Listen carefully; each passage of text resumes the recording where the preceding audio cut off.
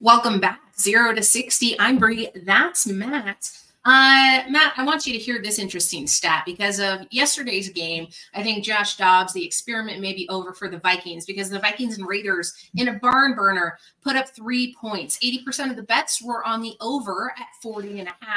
The final, obviously, was 3-0. 0 to 60 is sponsored by BetOnline. The last of the major pro sports leagues is off and rolling. And college basketball is on its way as well. BetOnline remains your top spot for all your live betting action and contest needs. NFL, college football, UFC, and NHL are all in full swing. And BetOnline is your number one source for all wagering news, odds, trends, and predictions. All the hoops betting action, along with every sport, is available at your fingertips with both desktop and mobile access at any time. Head on over to BetOnline today and remember to use our promo code, that's BLEAV, for your 50% off welcome bonus on your first deposit. BetOnline is where the game starts. We'll jump into NFL action in a little bit, but we got to talk about the Heisman finalists, Jayden Daniels, Bo Nix, Mike Penix, and Marvin Harrison Jr. Marvin Harrison Jr. may be one of the best athletes we've seen of all time, but Daniels ends up winning it, transferred from ASU in 2022, finishing his senior season at LSU with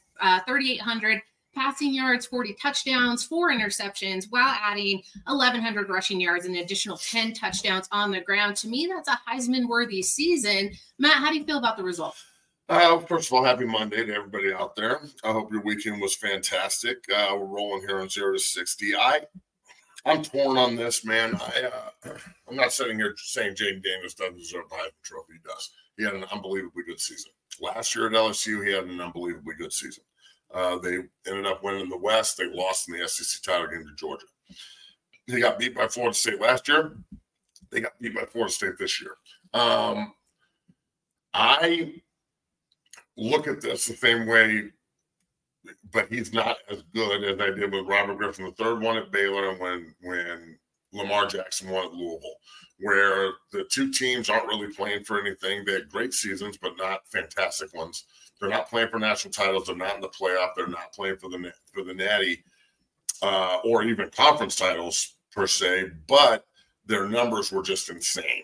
You know, Robert Griffin III lost 2 or 3 games, but had the Heisman moment against Oklahoma.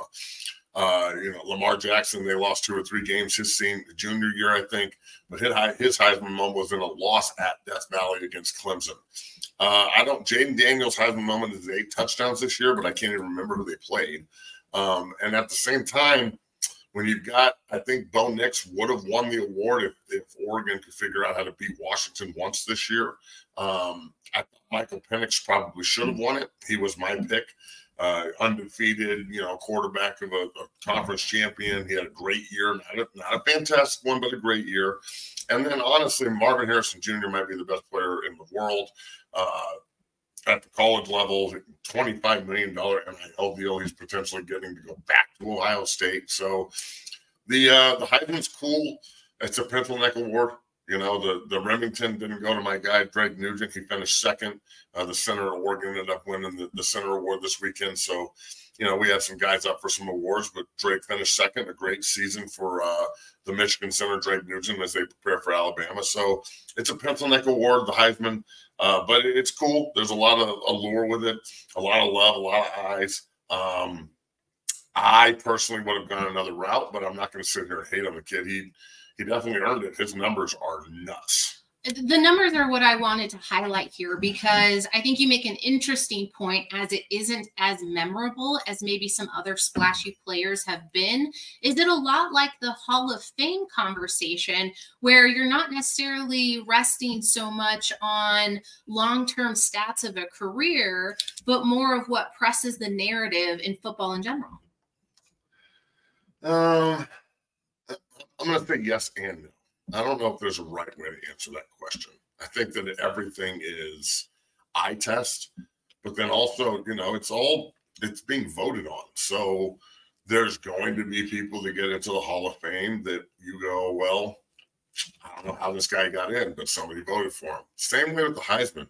I don't know how, Daniels won the Heisman over these other 3 guys, but, obviously the voters saw something that maybe we didn't see. So it's all subjective. There's no it's one of my problems with college football in a whole that we can vote on this kind of shit. We can vote on who wins the Heisman and who gets into the College Football Hall of Fame or who gets into the Pro Football Hall of Fame. We can vote on all that. But the thing that separates the NFL and college football is the NFL separates their champion by playing football, and college football separates their champion by picking football. And they did it again this weekend. There's no difference from a bird's eye view, in my opinion, than like in '93 where they picked the national champion, the undefeated West Virginia, but Florida State ends up playing for the title, and in 01 being on a team that I thought got screwed out of an opportunity to play. Oregon also got screwed that year. This year, or '97, where Michigan and Nebraska split the national title. Nebraska went and played Peyton Manning's Tennessee team and killed them. Michigan went and played Washington State. Probably just should have played Michigan against Nebraska, but because of bowl affiliations and bullshit, they couldn't do it. So college football consistently picks their national champion rather than plays for it.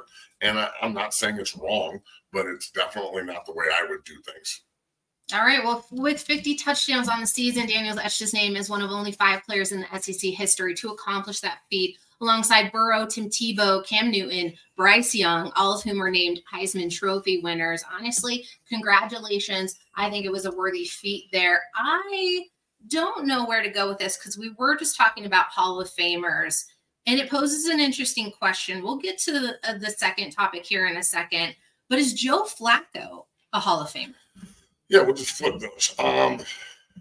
Joe Flacco, what he did yesterday was outstanding. To go from the sofa to 3 touchdowns and leading Cleveland and now having them in a position where Stefanski, their head coach, is saying, look, he's our starter the rest of the year. I know that there's a lot of feelings about Joe Flacco out there in the world, but I just see a guy, that loves football and wants to keep playing. And as an old head myself who, if my body wouldn't have given out, I would have played until my body gave out. So his body hasn't given out. He's a quarterback. And I respect the fact that he wants to go back and he'll play for, a practice squad salary, essentially. When they knocked, Joe Flacco was ready to answer the door and looked like a younger version of himself that was out there having a really good time with the young guys and winning a football game. So I know there's a lot of people that think he sucked and all this other bullshit, but I just see a dude who loves ball, who walked out there and played his ass off. They could have gone the other way. My expectation was for him to shit all over himself. He went out there and threw 3 tutties and won a game against a division leader and put Cleveland in a position where they look like they're going to have to literally fall off a cliff to not make the playoffs. And you're going to have a veteran that's won a Super Bowl MVP with a really good defense in the playoffs. I mean, I've watched Nick Foles win a Super Bowl with a really good defense and running game. So I'm not saying Cleveland can't do it, but it would be fitting, but it would be fitting if Cleveland, of all teams, with everything they've gone through with that franchise, if somehow they go spend $250 million on the sexual predator that was their quarterback. They go through all these different dudes, and then all of a sudden they just peel Joe Flacco off the sofa, and he's the reason they win. I mean, it's pretty cool, man.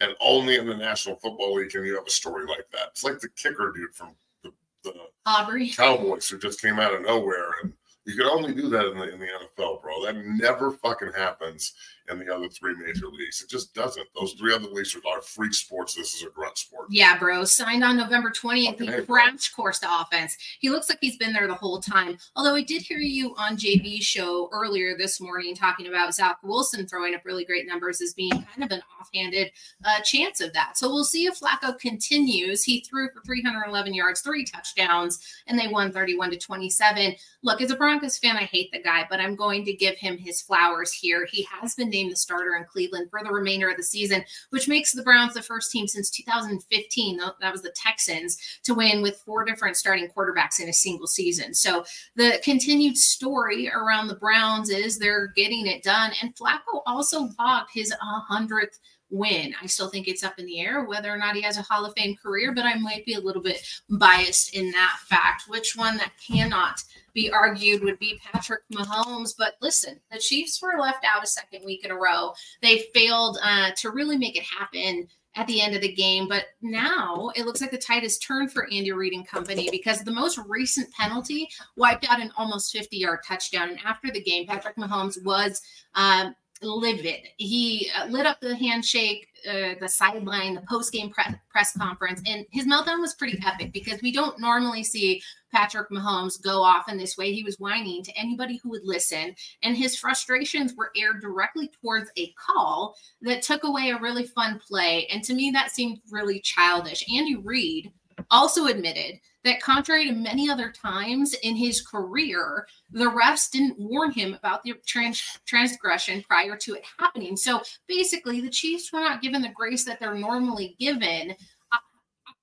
To see Mahomes break in this way, to break down as badly, there's a lot of drop passes. There's a slew of receivers that he can't trust right now, and the AFC top west spot is in jeopardy. Is Patrick Mahomes finally cracking under the pressure? I mean, it definitely seems to me like he's got a skewed perspective on how this works.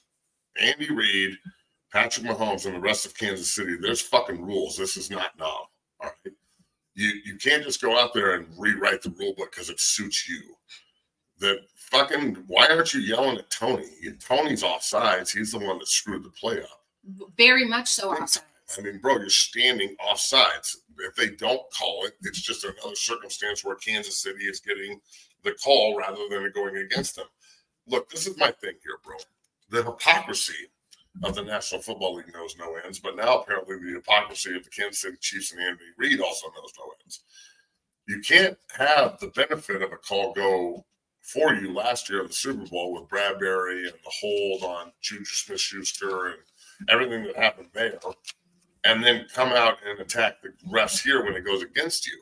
I mean, you sound like a fucking idiot. So, for Mahomes to go up to Josh Allen afterwards, instead of saying great game, it's not the worst call I've ever fucking seen, blah, blah, blah, blah. Well, why aren't you backing Tony up then? Why don't you stop, walk over to him and go, back up, you're offsides? Like, it just seems to me like Kansas City doesn't want to play by the rules, and they love it when everybody else, does something to them, and they can all of a sudden be in a position where they can point and be like, look, we're the victim here. But when they're the perpetrator, all of a sudden the NFL's wrong and people can't, and the call's embarrassing. What's embarrassing is you not understanding the fucking rules and your receivers consistently letting you down. And, Kansas City's turned into a fucking soap opera where there's more talk about Taylor Swift and Travis Kelce and all this other bullshit than the actual game. I just feel like there's a definite disconnect, and it all goes full circle with me, Bree. And everybody in the chat, you can tell me how you feel about this. But when Matt Nagy, who I think is an apologist and a terrible coach, and a guy who's going to bend over backwards to make sure that Mahomes and everybody are happy, when he's your OC and he's your voice in between the head coach and your superstar quarterback, not Eric Bieniemy, you're going to get shit like this. You're going to get drop passes and missed assignments and guys not knowing where to line up and people doing things wrong and offsides penalties that somehow are the ref's fault, not the player's fault. I don't think that this shit would be happening under EB. He would be persecuting these guys if they did stupid shit like this. So, careful what you wish for. When you get rid of an authoritative hammer that had everybody in line and all you did was win, win, win, win, and you replace it with a guy who, arguably, in my opinion, is a very average to below average play caller and coach at that position, I think this is what you get. You get average to below average play. And then you have this reaction that's unwarranted. The ref didn't do anything wrong, Pat. Back your fucking receiver up. Ask them to catch the ball. Let's make sure everybody's actually focused on what they need to focus on in Kansas City to win another Super Bowl. If they have to go on the road, which it looks like they're going to have to, I don't think Kansas City makes it out of the division now. This is not a mentally tough team. It shows that they'd be more comfortable running their tricksy, cutesy plays and then complaining about how it didn't work out rather than trying to. It's a little cutesy. That merry-go-round from last season made me a little sick. Do not put that one on the t-shirt. Of all the things I say, fucking Kansas City. No, it's good. We're roasting them. This is good. I like this. We are. Roasting them. Fuck them. I don't like Patrick Mahomes. And in fact, my favorite thing is to post the confused and confuzzled face after they lost the Tampa Bay Buccaneers, because that's my favorite moment in recent sports history, other than Super Bowl 50. We're going to get into the playoff picture now in the NFL as we continue to talk about where Kansas City sits right now. Let me just remove this real quick. I mean, the AFC side of this break is crazy. What stands out to you the most? Is it the Ravens at the top? Well, it's not necessarily the top of it. It's how long the fucking list is. I mean, if you just look, all we're showing right there is the top 7. But if you go past the Colts, okay, and it's impossible because we don't have a fucking. I'll go to the bubble. I'll go to the bubble. Listen to this, folks. Okay, this is fucking big time here. Baltimore is the 1 at 10-3. Miami's 9-3. Kansas City's the 3 at 8-5. Jacksonville's the 4 at 8-5. Cleveland's the 5 at 8-5. Pittsburgh's a 7-6, and Indy at 7-6. They're 6. They're both 6 and 7. I don't think either of those teams get in, but I think the quarterback play is going to hold them back as they advance. After that, Houston, Denver, Cincinnati, and Buffalo are all 7-6. So that is half of the AFC essentially that are over 500 and all fighting for 4 spots. You know what I'm saying? Like the top of the divisions are kind of secure. Kansas City, there's blood in the water there. I think the North and the East, those 2 teams, Baltimore and Miami, are going to host playoff games. But if you're Jacksonville or you're Kansas City, there's blood in the water behind you, and there's teams chasing your ass down. You know, Houston's a game out. Denver's a game out. You know, Buffalo is only they're 2 games out of Miami, but I don't think that they can make that jump. But Buffalo on the road is a really motivated team that we've seen go all the way to the AFC title game before. So maybe they need that 7-2 matchup. If you're Miami, do you really want to see the Bills in the 7th seed in the opening round of playoffs on the road? No, you don't. So I think that the opportunity here for some of these teams, i.e. the Denver Broncos, as we transition into them here to finish out today's show, the Broncos, they travel because of their defense, the ability to run the football, although it's not like consistently smash mouth. When they commit to it, they do a pretty good job rotating in the backs and making sure that the offense flank and lean. I think that the NFC is what it is. I think it's extremely top heavy. I think that either Dallas, the Eagles, or San Francisco are going to make it out of the NFC. Who did you have at the top of your list prior to the season starting? NFC-wise or AFC-wise? Let's do AFC. My pick at the beginning of the season for the Super Bowl was San Francisco and Baltimore. Oh. So I really liked Baltimore this year. I thought they were a quality team. I thought they would finish second in their division behind Pittsburgh. But them winning it is not surprising with Pittsburgh's struggles at quarterback. Cleveland is scary because they can play defense the way they can, but they're going to have to go on the road, and their quarterback will probably hold them back in the long run. I'm still going to stick with San Francisco, Baltimore. I think it could be a great, generationally great Super Bowl. The first one that they played in New Orleans, remember the lights went out on the Jacoby Jones kickoff return, and it was a great, crazy-ass game, but a good one. When you're looking at the NFC, it's top-heavy. The Cowboys sure did look good last night, but I can't go with Dallas in the playoffs until they prove me wrong and prove themselves right, because they've had so many circumstances where they're just bad under the lights. But I'm going to go with San Francisco in the NFC, and I'm going to go with Baltimore in the AFC, even though Baltimore has shown the ability to kind of screw it up a little bit. They did win a big one yesterday in overtime, 37-31 against the Rams. So, well, can I go in a different direction here? Because I want to talk about the injuries and how they're impacting a lot of this. Because as you said, it is a little, shocking to see some of these teams fall down as far as they've done. Specifically, the Bengals. I wanted to highlight that. The Texans are now going to be way on the bubble with C.J. Stroud going down. And then there's just a bevy of other injuries. Now Justin Herbert is hurt with a finger injury. It is broken, so I don't know whether or not we'll see him back in action. Geno Smith with a groin injury, seeing Drew Lock go in. Don't know how long he'll play. I don't know if it'll be long term. Daniel Jones for a while there completely took the Giants out of any sort of contention. I'm not saying they would have been contenders, but obviously your Jets being impacted by Aaron Rodgers going down. The list goes on and on and on, and it doesn't seem to be slowing down for any of these teams. Have any of the ones who have fallen down the rankings had any sort of chance to stay in it? Absolutely. If you make the tournament, regardless of how you get in, you have an opportunity. Like, that's the entire thing that everybody talks about in the National Football League is, how in the hell did we make the tournament? How do we get in to the tourney so we can go win a Super Bowl? So even if a team is struggling right now, or even if a team is excelling right now, or they're kind of mid, Denver lost last week but won this week. Houston won last week and then went to the Jets and shit on themselves and lost yesterday. So it's a constant cycle of how you handle the amount of winning that you're doing, and are you going to let the sugar rot your teeth, or is the adversity going to beat you down or build you? So I think that these teams are figuring out a lot about themselves right now, and that's a good thing.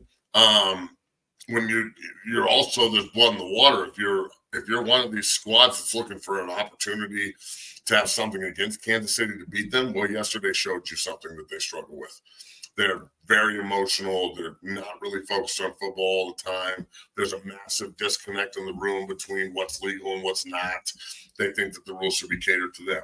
Well, that's one circumstance of a team who has a red flag that we can use against them. So when you're looking like the Broncos have a lot of shit that they don't do great, but they do a lot of things really, really well. And when we move into the playoff picture here, as they figure out where they're going to be seated, because I do think they're a playoff team. Even if they win 3 of their next 4, I don't see how you keep them out. They go to Detroit Saturday night. I thought it was a Sunday night game. It's a Saturday night game. That gives them an extra day off. They can watch their next opponent on Sunday. They're not, they're traveling. They're home when other teams are traveling. It gives them a little bit of an opportunity to recover a little bit, have an extra day off. So I think that that's a massive indicator for them. Can they go on the road and win a game that no one's going to pick them to win? Because everybody's going to say the same thing we just said. They can lose one of the next 4 and still make the playoffs. So my thing with the Broncos now is, is that going to be the okay for you to go lose a game, or the reason you go win the next 4? Because I'm telling you, that defense is real good. Real good. The defense is really good. It's honestly the most affirming fact when you watch these Broncos games. We're going to talk about their playoff chances, and we'll answer a couple of questions as I see them rolling in. Justin Herbert, before going out of the game with that broken finger, was sacked 4 times. He was hit 6 times during the first 6 possessions, and his teammates repeatedly were missing their blocks against the Denver's pass rushers. Vance Joseph has not only turned this defense around, he's exceeding expectations in Denver and deserves Assistant Coach of the Year for his efforts at this point. Even against backup Easton Stick, that sounds like a really made-up name, the Broncos were able to do what they do best, and that's hold teams to the under. Courtland Sutton continues to add to his highlight reel, a nonchalant one-armed reel in while he was being held in a casual sideline one-handed grab. Honestly, the Broncos offense should continue to be, fuck it, Courtland Sutton is down there somewhere. And that's what they're running right now. Now, Matt, you were a little bit of a Courtland Sutton doubter to start this season. Yeah. True or not true? Oh, totally true. I'll gladly eat crow when I'm wrong. But at the same time, he really struggled the last couple of years and was not the player that he should have been. Whether it was knee injuries or fat rust or the system or whatever, he wasn't. And now he is. I mean, he's bona fide number 1 receiver. They need to make sure that he stays here. They got to get rid of soft bones. Jerry Jeudy's got to go. That guy is a fucking cancer. I mean, I'm sorry, but I can't get behind 10. He's killing me. But Sutton is the kind of guy you want to build around. He's figured it out. He's definitely adopted that leadership role, and it fits him well. The fact that Jeudy and Sutton together are not great. We have to find a compliment for 14. Whether we find it in free agency or not, I still think that we can do that. And once you do that, I think it's over. Then you have a Metcalf, Tyler Lockett kind of situation with Russ in Denver. So, one thing I definitely want to talk about with you here a little bit before we just talk about the game is, who do you think won the Russell Wilson, Geno Smith trade? Like, I feel like it's a loaded question. A year and a half later, just right off the bat, it is a loaded question. That's why I'm asking it. And I just want to Denver or Seattle, and then we're going to talk about this later, obviously, and tease it. Do you think that Denver won this trade a year and a half into it? No, because it took 1.5 years to get to that point. And so the cost, the return on investment hasn't been there yet. I think that the way the trade picks have worked themselves out thus far have not really equated to the greatest move. But had the Broncos not made that move, what other direction are they going in? What else would have been serviceable? Okay, and then hoping that works out, hoping that has somehow yielded better results than where they're at right now, because it's really hard in 2023 to doubt going from that 1-5 record to where they're at now, that they haven't found a way to turn it around. I don't think it's a long-term solution. I don't think the team can batten down any further with what they presently have on the roster. And it's going to make a couple of signings coming up here in free agency a little bit more rough for them to. It's going to have to renegotiate. Absolutely a renegotiation. 100%. But I don't know. And this is just me not having an answer for this, is if I dig my heels into thinking that Russell Wilson isn't back next season, where do they go from here? Are they picking up a late round quarterback? Because they don't have the draft picks in order to go after a top one. Well, I would be drafting someone high if I'm Denver. I would be saying second or third round, the same way Russ was a third rounder. If Bo Nix is sitting there in the second round or Penix is sitting there in the third, I'm taking their ass. And I'm going to develop them behind a good bet and Russ for a year or two and then give them the keys. So, that's on Sean Payton to figure out what kind of quarterback he wants for the future, because Russ is the present, but he's not the future of this franchise. Well, you've seen him speak up in doubt of what Russell Wilson is seeing there out on the field. How do you think Sean Payton feels about Russell Wilson? I think Sean Payton respects the fact that Russ is trying to do what he asks him to do and trying to fit the scheme the way that he wants him to. I think he respects the fact that he's a hard worker and he sacrificed all this shit to get to this point this year. And without him, they probably wouldn't be in the position they're in. Everything kind of works cohesively here. But I also think that there's a lot of missed opportunities and missed throws and touchdowns that are off the board. And I think Coach Payton looks at it and goes, if I had a quarterback that could do all of this stuff, not just some of it, we would be a 30-point-a-game scoring offense, and we would be at the top of the league, because he chops people up when he finds their weaknesses, period. So that's one of the things about Sean Payton that I love so much. So I personally think that this is a double-edged sword. One edge, you can keep Russ, you renegotiate his contract so you can go sign other players. If he won't do it, he's cut, because that shows you where his head and mind frame's at anyway. Or you can get rid of Russ and you can go a different direction and try and find a bridge quarterback in the free agent market and then draft somebody and go that route. But again, if you already got your bridge quarterback on the roster in Russell Wilson, why wouldn't you just draft somebody second, third round? Because I think they're going to have the capital to do that with everybody else playing at the level they're playing at, build around them. And then you've got an opportunity to say, okay, we got a young guy that's pretty good, but we've also got this older guy that's being pushed that's also figured it out. It's a good problem to have. Most of the time when you have two quarterbacks, you don't have one, but I don't think that's the circumstance here. Draft and development in a quarterback. Who would have thought? I don't know if that's the direction. I really don't know where they're going to go after this. They make it just interesting enough.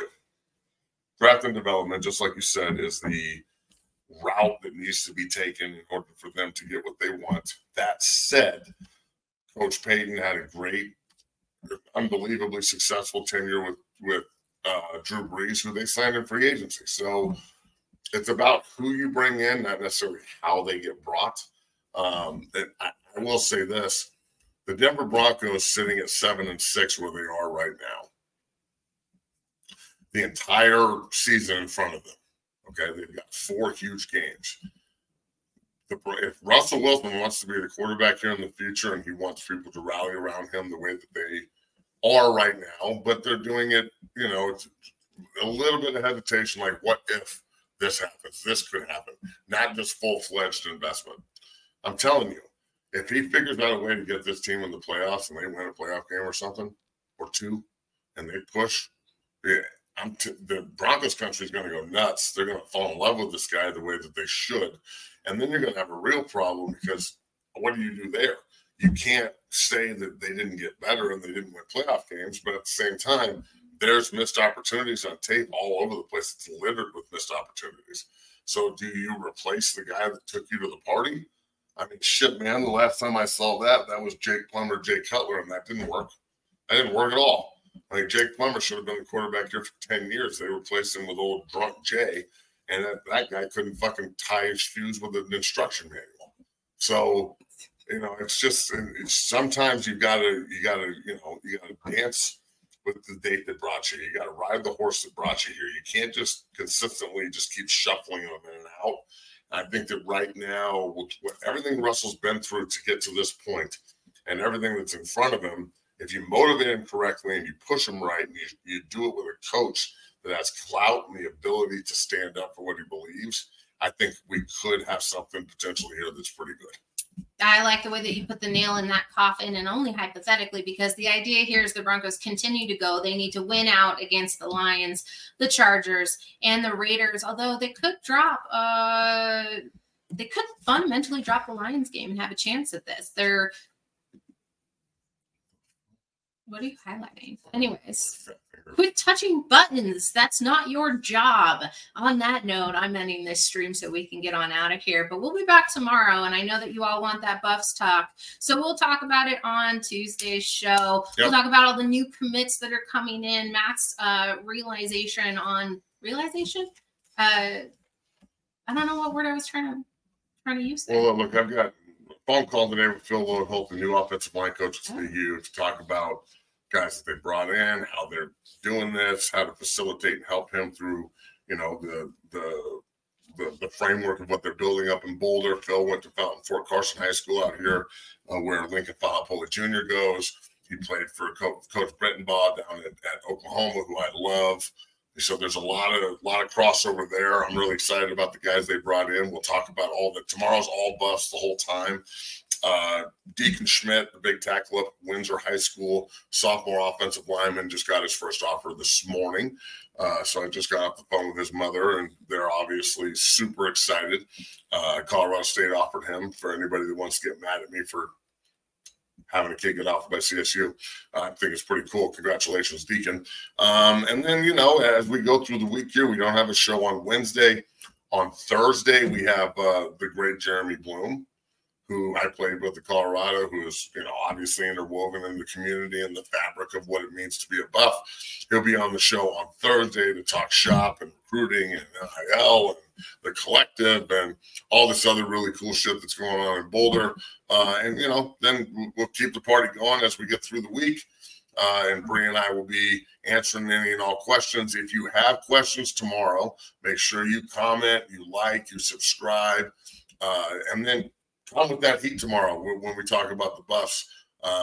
But I'm telling you, the minute you come at me and you start disrespectful, it's not going to end well for you. So we'll just put that out there, to say the least. Daryl Hopkins says this is his favorite podcast. Make it your favorite podcast by liking the stream, subscribing, hitting the notifications there. Kenny Stat says, what's up, 6-0? And then he said, oh, Bree's here too. Hi, Bree. LOL. Hilarious. I'm out of here. We'll see you tomorrow. And have a great rest of your day. Deuce.